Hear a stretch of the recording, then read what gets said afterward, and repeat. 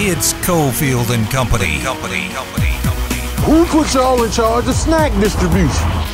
With Steve Cofield. Then I seen him. I seen Steve. And Adam Hill. Adam Hill is usually so fair, so reasonable. That's shocking to hear something like that from Adam Hill. It's time for Cofield and Company on ESPN Las Vegas. It's Friday, gotta get down on Friday. Everybody's looking forward to the weekend. Friday, getting down on Friday. Everybody's looking forward to the weekend. Partying. Yeah. All right, partying. Friday. LV Ballpark on a Friday. Getting ready for fireworks night as Reno is in town to take on your Aviators. Adam Hill is here as the company.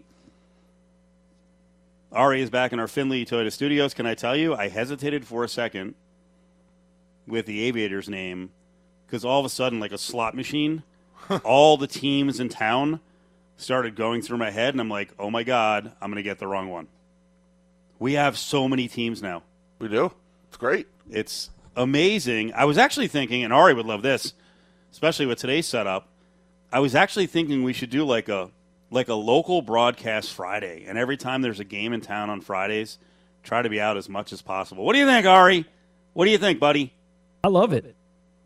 Well, anything that gets us out of studio. Yes, that too. Actually, I think it's the other way. It's funny. I was talking to Chuck Johnson, who runs things here, along with Don Logan, and he was like, "Are you guys ever in studio?" I'm like, "No." Basically, since COVID started, I think our count now, all of us together in studio, is probably 22 shows in over 2 years. It seems high. I know. I think I may have boosted it up a little bit. I think it's too high. I don't even know what to do with myself when you're in here.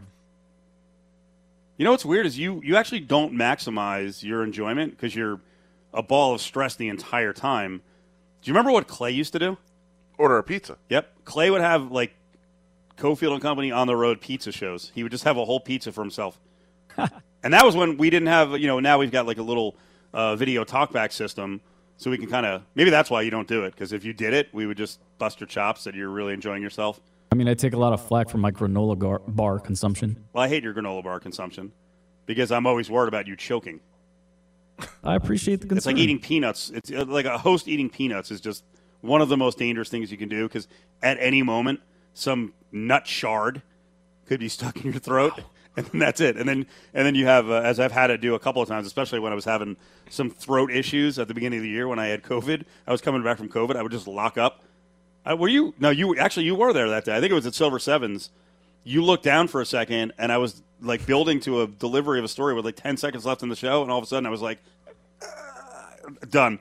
And I just start pointing to Ari like, that's it, show's over. Well, I definitely thought you were having a stroke, and I was going through my mind of like, what are you supposed to do? I don't know the checklist.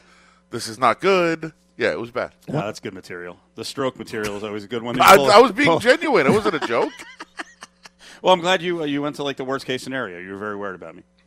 Well, it was a very weird thing to witness. Just in the middle of talking, and it stopped. It's the 3 on Cofield and Company. Headlines at 3 o'clock. There's a lot of good stuff coming. We just had a breaking news story about a half an hour ago. I can't wait to get to this one at multiple points during the show. Very exciting stuff. But we start out with, did you turn on the Masters? Did you watch Tiger? He got off to a rough start. He's actually fought back. He's scrapping to at least stay in the mix and not have a disastrous round. Yeah, actually, I watched a little bit of it. I watched him play 12, and it wasn't good. It wasn't his best effort. But he started off he was really struggling early. He was really fighting it. The first 4 holes, I think 3 of the first 4 he bogeyed. Then I tuned it out for a little bit. But yeah, Tiger was fighting back. I mean, I think that's almost the more impressive thing is to not have your game and then to be able to figure out how to find it. That's vintage Tiger, and it was kind of cool to see. I made one bet on the Masters, and my guy was at 2 under through 11, and I was like, oh, this is great. Just stay even the rest of the day. Just stay even at 2 under. And it didn't happen. He's at 1 over. Still in contention, I suppose, Patrick Cantlay. But not quite up there on the leaderboard like it was early in the day. It was fun to watch, though. I thought it was entertaining. Who was it? Scheffler was on quite a run at the end of the front nine. Got up to 4 under. I don't know where he is now. He's 6. Oh, no. He's 3 under today. That's not good. Why is that not good? I said I've Cantlay. He's at 1 over, so he's I thought if the leader still got plenty of time. Well, if the leader was at 3, it would have been like, all right, we're only 4 shots back. That's good. Cantlay's, like you said, +1. He was +3 today. Yeah. And Tiger's +2 today. I think he's on 14, so he's +1 overall. I know our gambling buddy Fez had bet Tiger over a 73.5 for second-round score, so right now he'd be on pace to shoot a 74. So I think he said it a couple grand on that one, which it was funny. On social media, people were like, I want to see the ticket. No. You have to see the ticket. No. Well, like people were questioning whether he got 73.5. Like, he got 70. Trust him. He got 73. He's actually, not to sit here and pump, if people don't know who he is, pump Fezzik, but he's actually one of the more public guys with his betting of any of, especially the new people. Right? I mean, this is a guy who went in contests for years and years and years, head-to-head contest on radio, where his record was out there. And he's a 2-time winner of the Super Contest back to back. I don't think Fez is one of those that lies about tickets or makes them up. But this is an era of when, like, if you are going to be that person, no, he doesn't. He's in a different world. I don't know that he has to do it. I know there was a big controversy the other day with one of the other, tout people out there that like a longtime tout or a new tout, new school, who was celebrating male or female? Female. Really? Well, she was celebrating at halftime. Oh, and she said, feels so good. When your North Carolina money line ticket looks this good or something. No. And then after the game was like, oh, thank goodness I had +4. Like, wait, what? Oh, wow. Yeah, people went nuts. Changed the narrative, huh? And she said, well, I put in a ticket. I didn't check it. I realized after the game I had the +4. Like, what? Okay. So come on. It was bad. Come on. She was bragging about a money line and then said, I put in the wrong ticket? Yeah. It was pretty ugly. But then, there's actually a TikTok guy. I know TikTok is your realm. There's a guy at TikTok who, like, literally just lives to find these errors. Oh, really? And did a whole video on it. That's and then fun. She put out a statement saying, wow, I guess people have nothing better to do with their time. Like, no. You are in this world now. You are putting yourself out there. I don't understand I'm seeing this a lot where people who are, and they've been hired by new media companies or straight up by the sports books, and then they get mad when their records are tracked and call people losers for tracking their records. Like, folks, this has been going on forever, especially since social media has been around. That's what people do. Yeah. And we got a what's his name? G-Unit down at VSiN who puts in, literally 4,500 to 5,000 college basketball bets. Someone tracked them all year. There's nothing wrong with that. Yeah. If you put it out there and you hit 48%, then you hit 48%. Yeah. I think if you're in this world where you're putting yourself out there every day, or you're, in this realm, you need to be accountable for what you put out there. There's no question.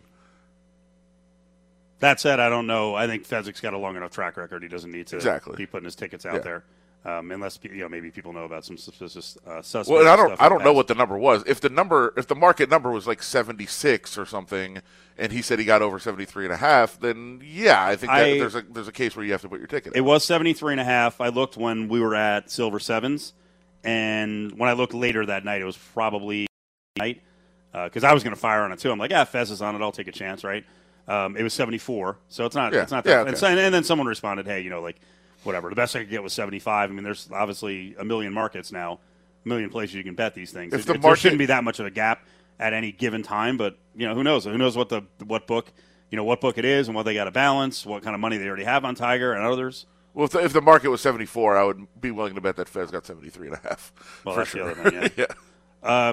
Well, I mean, a little bit of good news yesterday, but not enough for the Vegas Golden Knights. They got a game coming up on Saturday with Zona in town, so there's a lot of scoreboard watching because the Knights have so many more games in hand than their competition. So, I mean, someone had to lose this game, right, with Edmonton and the Kings. So Edmonton wins. So now the Kings sit at 73 games played, 86 points. Edmonton, 72 games played, 89 points. The Knights are at 72 and 82, 72 games played and 82 points. Unfortunately, other teams they're competing with for the wild card, Nashville won straight up. So they got 70 games in hand, 86 points. Dallas didn't win, but got to overtime. Yeah. So that that difference between that 1 and 2 points can be massive. So Dallas now is sitting at 70 games in hand, 84 points. So I mean, Dallas and Nashville are still 2 played games behind. Yeah, VGK, and VGK has less points than them. So I mean, it's just getting the margin, especially after the other day, a 5-1 loss to the Canucks, is down to nothing. Yeah, the wild card has been, obviously it's been a possibility. I know people have been tracking, fans I see on Twitter tracking those games every night. The Kings for 2 weeks have been the team I've said that's the team. That's the team you have to try to catch. That's the team you're competing against. That's the team to watch. That's the team to root against. When when there's matchups between teams that are in the race, cheer for the other team to beat the Kings. The Kings is the team to try to track down. And now it's pretty evident that's the case. That was right. As you mentioned, 4 points behind, 1 game in hand for the night. So if they win tomorrow, which we thought they would against Vancouver, but they should against Arizona, that is a game you have to absolutely win. Now you're 2 points back with the same amount of games played. That's a decent position. It's not great because you do have some games that are really tough coming up, but it's a decent position to be in. Now, the Kings have a tough road trip coming up as well, so we'll see how that plays out. But I think you can at least start to put pressure on them, which is a big factor in this, where they haven't really had much pressure on them. They've been in second place for a while. Now they're in third. A little bit of pressure building up for the Kings. So that's, you might start to make them feel it a little bit. This is kind of new to them. They haven't been in a race in a while. So I think that's what you're kind of looking at. And you would hope, as you said, Knights get the win tomorrow. Now they're 2 points back. The Kings have a tough game, I think, at Minnesota coming up on Sunday. So if you do get 2 points back, if the Kings lose in Minnesota, now all of a sudden you can tie them with the same amount of games played when you go play Vancouver on the road. So you win the next 2, the Kings lose the next game, now you're tied. So now there's a ton of pressure on LA, and you are, kind of breathing down their neck, which is, I think, what you want to do. Join the conversation on Twitter at ESPN Las Vegas.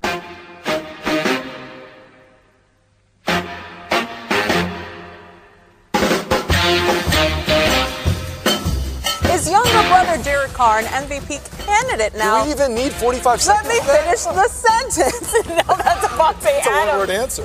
is his wide receiver. He was one before, but now we're going to add Devontae Adams? I mean, of course. What are you talking about? These guys are already playing golf together. They're throwing routes. I texted him. I was like, how's it going, man? He's like, every ball is 6 inches in front of his chest. I'm like, I'm not surprised. Yeah. So not only is he a great player, but he's going to make everybody else better. Derek's great at, we talked about superpowers for quarterbacks last week. His superpower is to get it to the right guy versus the defense that he sees.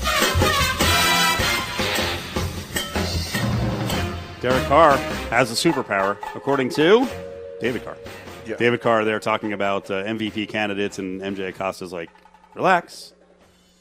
Just having fun. We'll see if the Raiders are going to cement a deal here, repping an MVP candidate. We're still waiting on that one. There's still a lot of residual heat in the Bay Area from Vegas stealing the Raiders. And Libby Schaaf, the mayor, is at the forefront of this thing. She opened a can of worms the other day on a local news interview, and now it's the A's that we're competing for, although we have an update on that. Maybe not so much, but Libby Schaaf, maybe with something in mind. I don't know what her end game is here, but taking shots at Vegas. It's going to be more complicated, and you've got to be much more environmentally focused when you are developing on the precious California coastline than in the gross desert of Las Vegas. Nothing prettier than a port area. We all know that. It's fine. She's sticking up for her area, and they've been, beaten and bandied in losing one of their teams, to another city locally with the Warriors, and losing the Raiders. So she's talking about the project, the $12 billion project, and now there's some environmental hurdles to get over. So she takes a shot there at Vegas. Mayor Goodman fired back, kind of friendly fire, but a little bit of sass to it. She tweeted at Libby Schaaf, the mayor of Oakland, Mayor Schaaf has this right. Sustainability is a priority. The beautiful city of Las Vegas is a world leader in sustainability and top destination. Libby Schaaf, please join the more than 42 million visitors a year and enjoy a trip to Las Vegas. We can go to a Raiders game. Ouch. Right back at her. Sure. Mayor Schaaf tweeted back, hey, Mayor of Las Vegas, I respect every mayor sticking up for her town, but I can't apologize for preferring our gorgeous California coastline over a sweltering desert. She keeps going. And, well, then she was on another local news show with an interview in the Bay Area and said this. And I know Mayor Goodman of Las Vegas has gotten into the fray as well. We're always going to stick up for our cities. We love them. I do not, however, apologize for preferring the spectacular vista of our Bay Bridge, the San Francisco skyline, the sunset over the Pacific Ocean, to the desert and some pretty tacky architecture. Oof, going after So crazy. the owl, as many people even on the station have called it the Roomba. The best part of this whole thing is that when Libby Schaaf did post a picture and said, look at our stadium compared to yours, it was a picture of the picture of Allegiant Stadium where there was nothing around it at all. Right. And then an artist rendering Right. of what the Oakland Stadium could look like. Here's a photo of a stadium here that doesn't exist. But here's the thing. You look at your gross, tacky stadium, and here's a photo of what we're hoping to do. You don't have a stadium. Actually, show a picture of your stadium with Mount Davis. Sure. Show that picture. Here's the thing. I don't know of anybody that defends Las Vegas more than I do. Like, I love this place. We've been talking about this forever. I will run the Chamber of Commerce. Is he going to turn his back on all you Las Vegans? No, I also do love Oakland. But here's the thing. The people that are getting all worked up at Libby Schaaf, I don't think they've listened. We just listened again, right? Mm-hmm. She breaks. She doesn't mean it. She breaks. Yeah. She goes into it. Time. She knows it's ridiculous what she's going to say. It's a work. She's doing this just for the attention, the publicity. She's trying to work this whole thing up. She doesn't even say it with a straight face. She can't. She knows it's being ridiculous. What's her end game? Why is she doing this? I think she wants to put on a strong public face for Oakland. She also knows they're not losing the A's. Like, that was never going to happen. So I think she wants to put up a strong public face, say, look how hard I fought for our city. Oh, when I had to go, when it was head-to-head against another city, I went against that city. Which, this is all.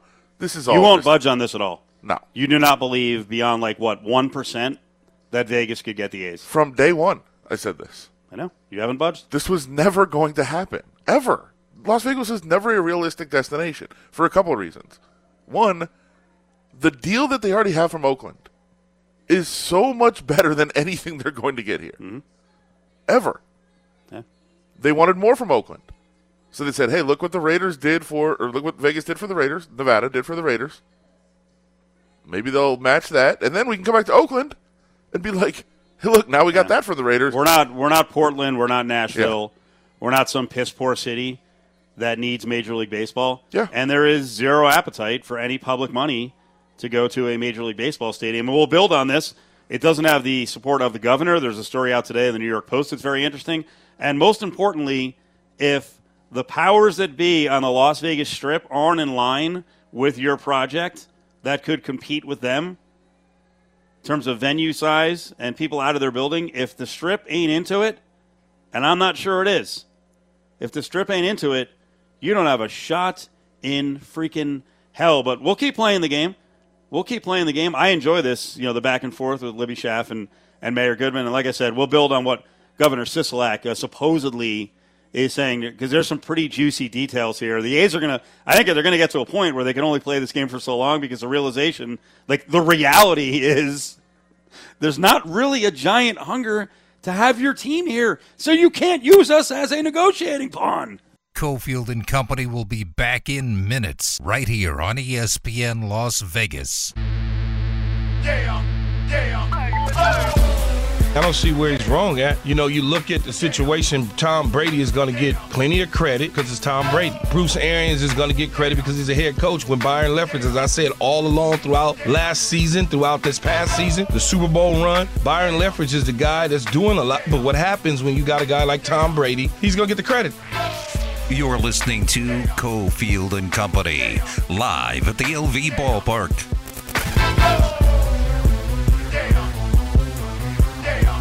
Yep, we are on the scene for what essentially is the beginning of the season. Couple games in hand already against Reno. AAA baseball, fireworks night tonight. Beautiful LV Ballpark. One of, how many venues do we have in town? About 17 that hold more than 3,000, and I think we have another 50 in the works. We were just talking about the A's, and how the A's may be up against it eventually here when they're given the cold shoulder by a lot of Las Vegas power brokers, and then all of a sudden don't have any leverage with the city of Oakland. But that's all with the backdrop of the mayors going at it, Libby Schaaf and Mayor Goodman on Twitter and through news interviews. Let's get back into the NFL draft and a lot of NFL news out there. Carmen Vitale is working for the Draft Network, was all over the Buck scene for a long time. Carmen, how you doing? Hi, guys. Good to hear from you. Good to talk to you. Yeah, thanks for coming on with us. Not to mock on your weather, but I will. I was watching the White Sox in Detroit today. It was like 47 there. Is Chicago okay? Because it's like I'm a little sweaty today. It's like 83 here. Oh, wow. Yeah. No, it's like there's like 8 seasons in Chicago. Most of them include like fake out seasons. You get like first, second, and third winter, and then you get like fake out spring. We're in like that fake out spring right now, or third winter, whatever you want to call it. Let's set up some draft talk here and some NFL talk in general, but I'm just going to throw this one at you. Okay. Can an NFL draft have sizzle if there aren't elite quarterbacks that are almost guaranteed to go in the top 10? That's a great question, and actually that's the first anyone's asked me that, and I would think probably not, and I think that maybe this draft has been a little subdued because of the quarterback class, but I also don't think that means that there won't be a quarterback taken in the top 10, if not more than one, at this point, just given the team needs and how quarterbacks like to rise in the draft, as always. I do want to get into that. It just dawned on me as we're sitting here at Las Vegas Ballpark looking out, getting ready for the Aviators game tonight where we're doing the show. I believe you were out here. I think the last time I saw you was actually on the field for Pro Bowl practice here, right? You were here? I was. That was actually when I was still working with the Bucs, because the Draft Network is a very new position for me. I just started about a month ago. But my last event with the Bucs was the Pro Bowl, and I got to see Las Vegas Ballpark, and it was gorgeous. That's what I wanted to ask. What did you think of Las Vegas as a Pro Bowl host, not only for the game, but also for practices out here at the ballpark? Yeah, I mean, it was a little far, I'll say that. I think, they had the players staying out there by the ballpark, and that kind of backfired a little bit because I knew players scrambling for hotel rooms on the Strip as soon as they got into town. But I think if you kind of worked out those kinks, then, you help the guys stay on the Strip, because I don't think you're going to be able to keep them from the Strip. I think it was a great location, and honestly, a lot of the Bucs guys, at least, they brought their families. The kids had a lot of fun, but the facilities were great. It was gorgeous, and I loved it. I think one of my favorite moments was pulling up, parking out in the right field corner here at Las Vegas Ballpark and seeing Patrick Mahomes, who looked like he may not have been to bed yet, pulling up in an Uber for practice. Oh, yeah, no, that was definitely a thing. And I think that's why they had the guys staying out there by the ballpark. But I'm like, you guys, you're not going to keep these guys from the Strip. They're going to have fun. They're going to go out, and I saw a few of them out that week. I won't name names, but it was a fun time. So we were talking about the quarterbacks. You mentioned they could go. I mean, I don't know if anybody thinks there's a slam dunk. This guy has to go in the top 10, but we know what quarterbacks, mean and how valuable they are. So we think it could happen. Malik Willis right now a pretty sizable favorite to be the first quarterback picked. Will he be? I mean, yeah, I think so, just because you have to look. I think it also depends on who's picking and what they value, right? Because Malik Willis's ceiling, I think, is very, very high. I think the highest of any of the quarterbacks in this class. But if you need a guy to come in right away, he might not be the guy. You might want to go with a guy like Kenny Pickett, who's got a higher floor at least. He might not have the higher ceiling or might not have a better potential than a guy like Malik Willis. But, I mean, if you need someone right away, I think Kenny Pickett is the one that's been touted as at least most pro-ready right now, whereas Malik might take a little bit more refining before he's able to actually captain an offense at the NFL level. But that being said, it's just going to depend on what team is the one that's picking and what they need him to do and what they value. One of the issues with covering the draft so closely as you do now and as we're trying to do here in Las Vegas with the draft here is you have to sort through like what teams are lying, what teams are just trying to be strategic with the information they put out there, and what teams are just, hey, look, this is what we think and this is what's getting out there. So it's always a tough process, but it seems like there's pretty strong reporting that the Panthers management, and when I say management, I guess I mean the owner, really, really, really wants Kenny Pickett. So is that true? Do we know how accurate that is? Yeah, I mean, I think that, especially with the Panthers owner, with Tepper, I don't know that he's necessarily seasoned in those smokescreens yet. You know what I mean? He's still a relatively new owner, and he kind of is one of those guys that tells it like it is. He's pretty honest, and you've even heard from Panthers management saying that they're probably going to have to force a quarterback, which was very transparent of them. That happened about a week and a half ago, where we heard at the owners' meeting, they were like, yeah, we're probably going to have to take a quarterback, and if that's the case and your owner really likes someone, don't underestimate the ownership influence on something as important as taking a quarterback. And so it's been so much trial and error out there in Carolina. Carmen Vitale, you can find her work up at the Draft Network. Check that out as you get ready for the draft here in Las Vegas. We look out from the ballpark out on the Strip, where it's going to be chaos and craziness in a couple of weeks with the draft out there. We can't wait to watch it.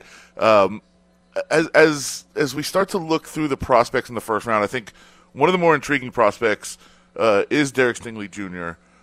From LSU. Obviously, his tape early in his career at LSU looks unbelievable. There's been injuries which have led to a little bit of inconsistency lately.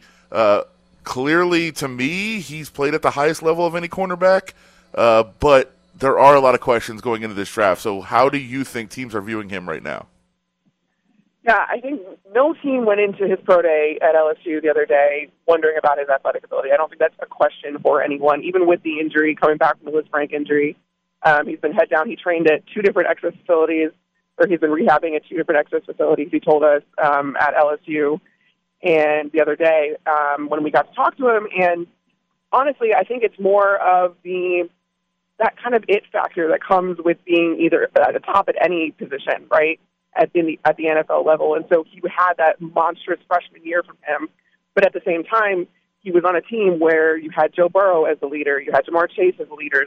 He didn't really have to shoulder any of that responsibility. And then when he did, I think it left something to be desired for a lot of NFL teams. You want to see that he can step up and he can make take this next step up in that leadership kind of realm.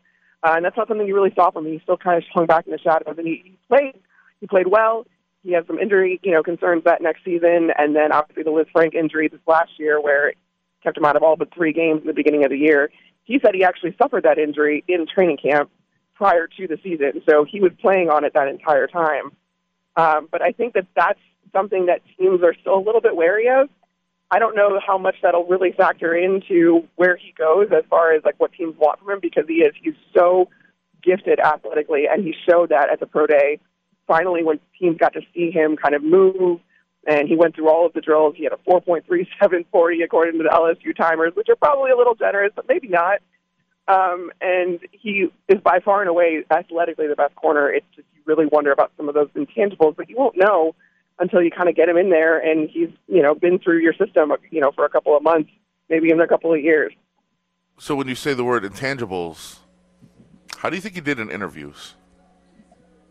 Yeah, I mean, I try not to let, obviously, my position and our position in covering these teams and covering these prospects, where it's a little skewed where, I mean, this is the interaction that we get with these guys, right? We don't get to be in those meetings with scouts and personnel and coaches and stuff like that.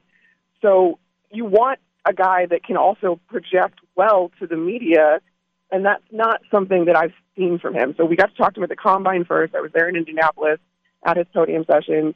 It really felt like pulling teeth, and if you give him a yes or no answer, he answers yes or no. He does not elaborate. And in fact, at LSU the other day, he was asked to elaborate on his time at LSU because he had just answered, "Oh, it was good." And the reporter was like, "Can you elaborate?" And he's like, "It was good." And you're like, "All right, dude, like this is part of it, right?" And he has a father who has been through all of this before, right? And so you kind of think like, aren't you prepared for this? And it's disappointing because you want to get to know the guy and you want to be able to root for him, especially when he's so athletically gifted like he is. But it's hard. It's hard to get to know him.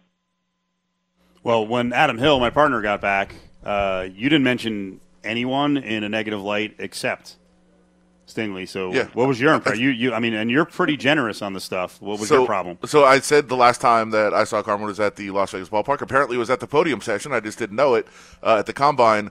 I'm the type of person that just falls in love with like every player. I'm like, that guy's awesome. That guy's awesome. And I came back and I said, there is no way I'd want Stingley on my team. I just wouldn't. If I was GM, no chance. Wow. Okay. Yeah. For the same reasons that she's saying. Yeah, I don't know what he's like. I've heard from other scouts and coaches and stuff that he does well, with them, and when they're talking football, and stuff like that. And he gets into detail, and he seems to understand the game, and he has that awareness and all that kind of stuff. But, you know, and so I don't know. He's not going to be a media darling, I can tell you that. Carmen Vitale with us here on Cofield and Company from the Draft Network at the Draft Network. You guys have anything coming up? Obviously, you're going to have a lot of programming. Anything coming up in the next couple of days that you wanted to push at the Draft Network? Yeah. Well, we've got a ton of stuff coming out as far as our scouts are all together in Phoenix, and they are going to be releasing some amazing content leading up to the draft. Got a ton of big plans for the draft itself. We'll all be out there in Vegas for about a week, which I have like a 2-night rule in Vegas, so this is really testing me as far as how long I can be in Vegas for. But it's going to be fun, and there's a ton of awesome stuff now that we're really, you know, in crunch time here and draft month. So keep an eye on it. You covered the Buccaneers for a long time. Do you believe any of the stuff that's saying Brady may have pulled a coup on Arians? No, I mean, I when it comes down to it, I mean, these are all ownership decisions, right? And it's Bruce's. It was Bruce's decision, and he had said from the very beginning. I remember sitting in a press conference with him, and even talking to him one-on-one. It's very, very important for him to develop coaches, and it's very important for him to give people opportunities. And he's walked that walk for so long, and so this was kind of his plan. And he said that in his press conference as he stepped down. You know, it was, I don't know if this was the exact timetable he had envisioned necessarily, but he's leaving Todd Bowles in a really good situation, and that is not something that Todd had the first time around when he was a head coach. So I think it was very important to Bruce to make sure to set him up, and he just, you know, this was the time that he decided to pull the trigger on it. But he's walked that walk for so long that I don't have any reason to doubt this was kind of the plan. We got to close out with a couple of important questions. First of all, I saw the thread going on about terrible food takes, and your take was condiments. God. Condiments are terrible? What, that's so general. What do you mean? No, I don't know. Mustard, mayo, ketchup, I can't do it. I don't know why. I never ate them growing up, and the consistency bothers me. It's bizarre because, like, I love tomatoes. I'm Italian. I love tomato sauce. Like, I will bite into a raw tomato any day, but I cannot do ketchup, and I cannot do mustard, and mayo just grosses me out. Have you had Chick-fil-A sauce? No, I've never had Chick-fil-A. Oh boy, that's like all those things combined. Why would I ever have Chick-fil-A? It's delicious and amazing. So there's no sauces, there's no dips in your existence? No, that's not. I mean, like, I'll have ranch because I'm from the Midwest, so that's like, you know, a food group all entirely. It's a case-by-case basis, but mostly, like, I steer away from most sauces. I'll do dressings on salads, but just very little. I'm pretty plain when I go. Okay, I can be down with that. One more. I saw you react to Darius Leonard talking about drinking at the airport at like 7:30 in the morning. I'm with you on this one. You're blowing out all this stuff. Well, time doesn't exist in airports. Like, can we all disagree? And in fact, also, I've said this about Las Vegas itself. I believe that Las Vegas is America's airport because time doesn't exist in Vegas either. Yes. And so it's a judgment-free zone.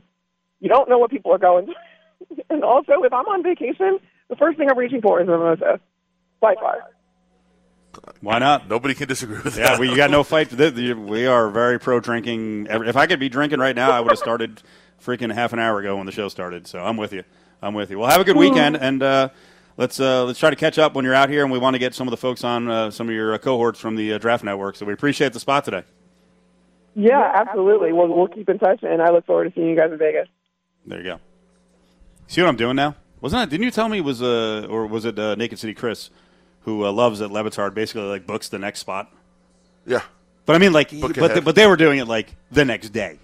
Right. Like, hey, Carmen, we'll talk to you tomorrow. Like, wait, yeah, what? It was a wait, bit. I'm on tomorrow? It was a bit. Yeah. Well, and we talked that. Remember the show in Hawaii did that with me. Well, that was with you. You were on every. Different. You were on every day, Yeah, but it wasn't. You were co-hosting every day. Sure, but it's a bit. It's like a bit to see, like, okay, let's see how long this will go for. Right. Okay.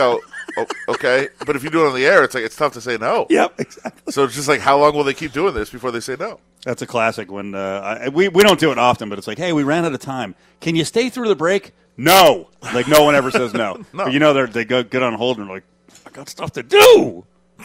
Like telling whoever's with him, hold on, I got to do another 10 minutes. I got to carry the stupid Cofield and Company show for another 15 minutes. Join the conversation on Twitter at Cofield & Co. Now, back to Cofield & Company. I'm just curious how you've had to evolve your coaching style as more and more players do leave. When we got back from South Carolina, we had 3 or 4 of the kind of practices we used to have when you could coach kids. Half the team loved it. The other half were a little bit shocked. We don't practice like that anymore, not like we did 15 years ago. But there's still only one way to win a championship. And you have to be disciplined, and you have to play hard, and you have to aspire to be great.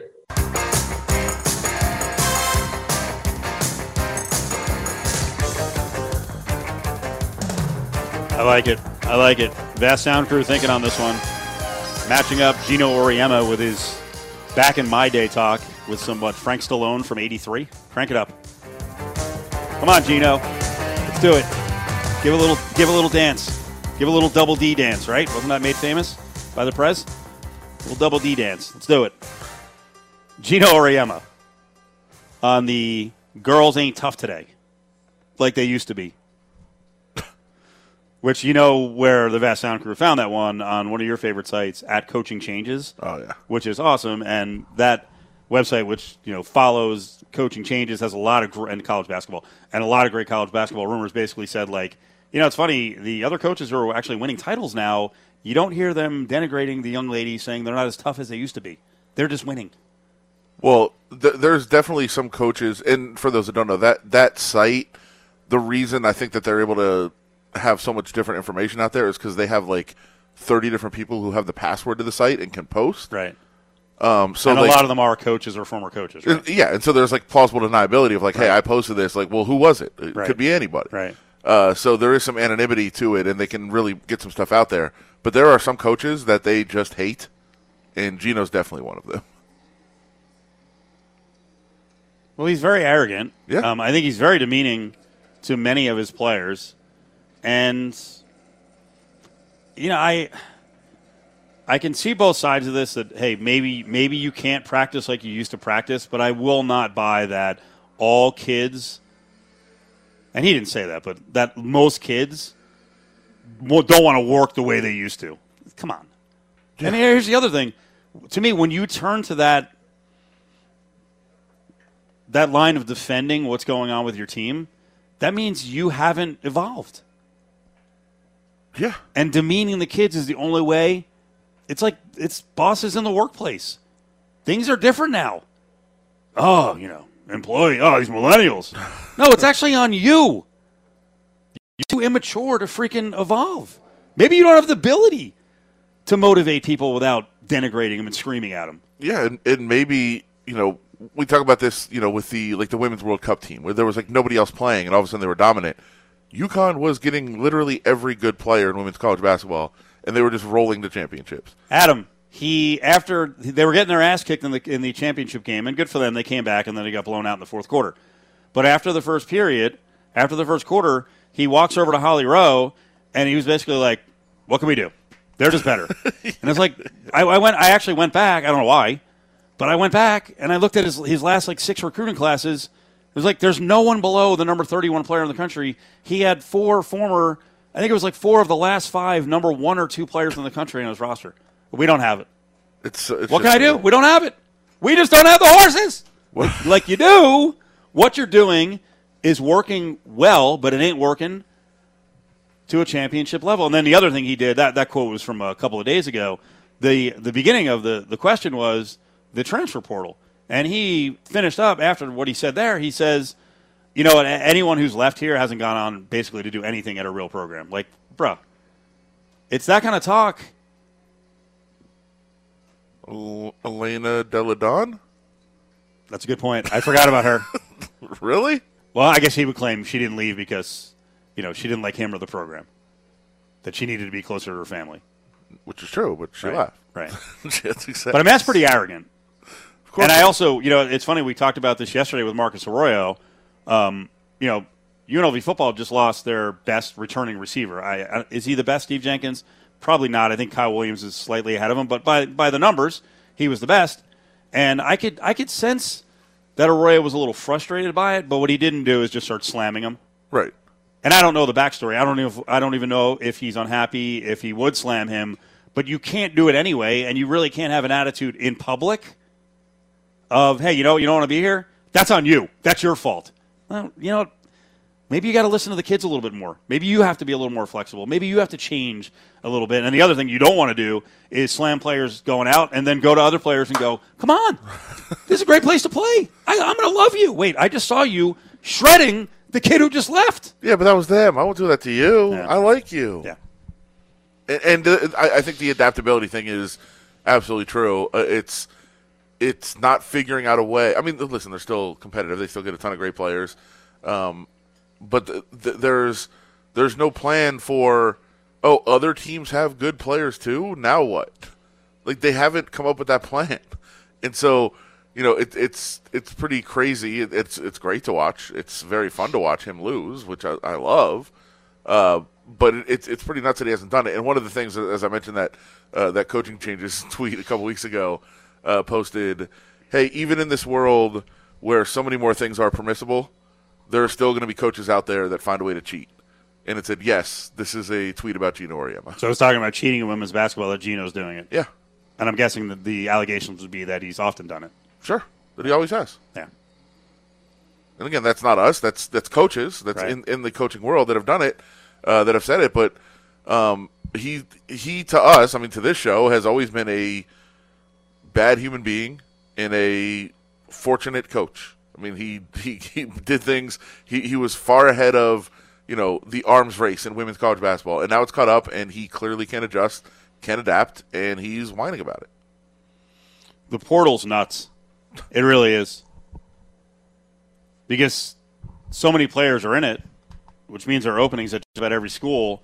So, what we've been able to kind of wean from seeing player reports and some media reports, about 8, 10, 12 guys that UNLV is making an effort on. And by the way, we were going to talk to Kevin Kruger today at 5:30, but I think he's going to be on a plane at that time. Some schedule changes because he's out, trying to recruit. He's trying to get into the transfer portal. But I'll tell you, every guy that has been connected to UNLV, the list is amazing. And I mean, that's what you'd want anyway. Yeah. But I wonder, and we're going to get him on next week. I wonder, because I think he's very much into the transfer portal, and there's going to be a little bit of balance with 4-year players, or, freshmen. If they're going to be 4-year players, if they're going to stay, right? They have a great kid coming in, a top 100 player, and Kyron Lindsey out of Dallas in this coming year. But I wonder what the philosophy is when you're a UNLV. Are you trying to go up and bring kids, to, we'll call it a mid-major level? Because it worked last year with Royce Ham. Sure. It worked when he played with Donovan Williams. It worked at times with Jordan McCabe. I would say they went down and pulled up Nuga, right? And it worked here and there. It wasn't an immense success. But what would be your philosophy? What would you do? I mean, I think it depends. I think you have to explore all options. I think you have to find guys from everywhere and just find, there is something to program fit more than just, hey, that guy's good. Right. I like that guy. Well, how does he fit with what you want to do? How does he fit with your style? Which by the way, is exactly what I was thinking of. San Diego State, and boy, they some of their media, they're very, very much into the Aztec program, if you know what I mean. Sure. They got Darian Trammell, a kid from Seattle, the other day, 17 points per game at Seattle in the WAC. I mean, we saw him play against UNLV. It was his worst game of the year. He just blanketed him, and he did nothing. He's a good player. But San Diego State was going gaga about it. And the biggest thing with San Diego State, when you talk about fit, can the kid play defense? We'll say at 5'10" if he can play defense against bigger guards. But, yes, program fit is important. The short list of players that at least I'm tracking that have been out there are from, let's see, this is where they were. Oregon, Texas, Wichita State, the big kind of heavy kid. I'm not going to say heavy. He was a load. He was about 270 pounds. Morris Udeze, who really pushed around Royce Ham and the other bigs. He's in the portal. So Wichita State, let's see. South Carolina is Devin Carter, but he may be almost a lock for Oregon now because Oregon just hired a South Carolina assistant. Luis Rodriguez, Ole Miss, USC and Ethan Henderson. There's a Colorado guard, a Princeton guard, Indiana guard, Drexel. Okay, so that's, I would say a little bit down, right, in terms of bringing a kid up, and then a kid at Vanderbilt, and then maybe Isaiah Cottrell at West Virginia. So it's mostly guys who are Power 5s, bringing them to UNLV. Who's the Princeton guard? That's Llewellyn. Yeah, he's good. Yeah. I was gonna say, I mean, Llewellyn, everyone's in on him. Yeah. Yeah. He's a good player. It's good for Yale that he's getting out of there. I like that. Good news. So you see the approach here, and it did work with most of the guys who came from Power 5. Which means that, because I see folks reacting to some of the lists, and they're like, when are we going to get a score? There's a good chance you're not getting a guy who was 17 points per game somewhere else. I mean, the Matt Bradley thing to San Diego State was pretty unique from Cal. Yeah, absolutely. And it's fit in the program, but also why are they looking for a different opportunity? Why are they going somewhere else? In the case of Llewellyn, it's fairly obvious. It's, I believe he graduated, I think. They don't have the COVID year. And right. So the Ivy kids don't have the COVID year, so they have no choice. Well, they can't redshirt. It's a whole weird thing in the Ivy. And I think he's just like, hey, look, I want to go find another place to play and find a higher level to play at. And it just depends on the guys, why they're in there, what their mentality is, what their motivation is, what they're looking for, what do they want to find in a new program. And all those things matter too. Outside of just do they fit as a player, do they fit as a person, do they fit as a personality, do their objectives fit your objectives? Cofield and Company will be back in minutes right here on ESPN Las Vegas.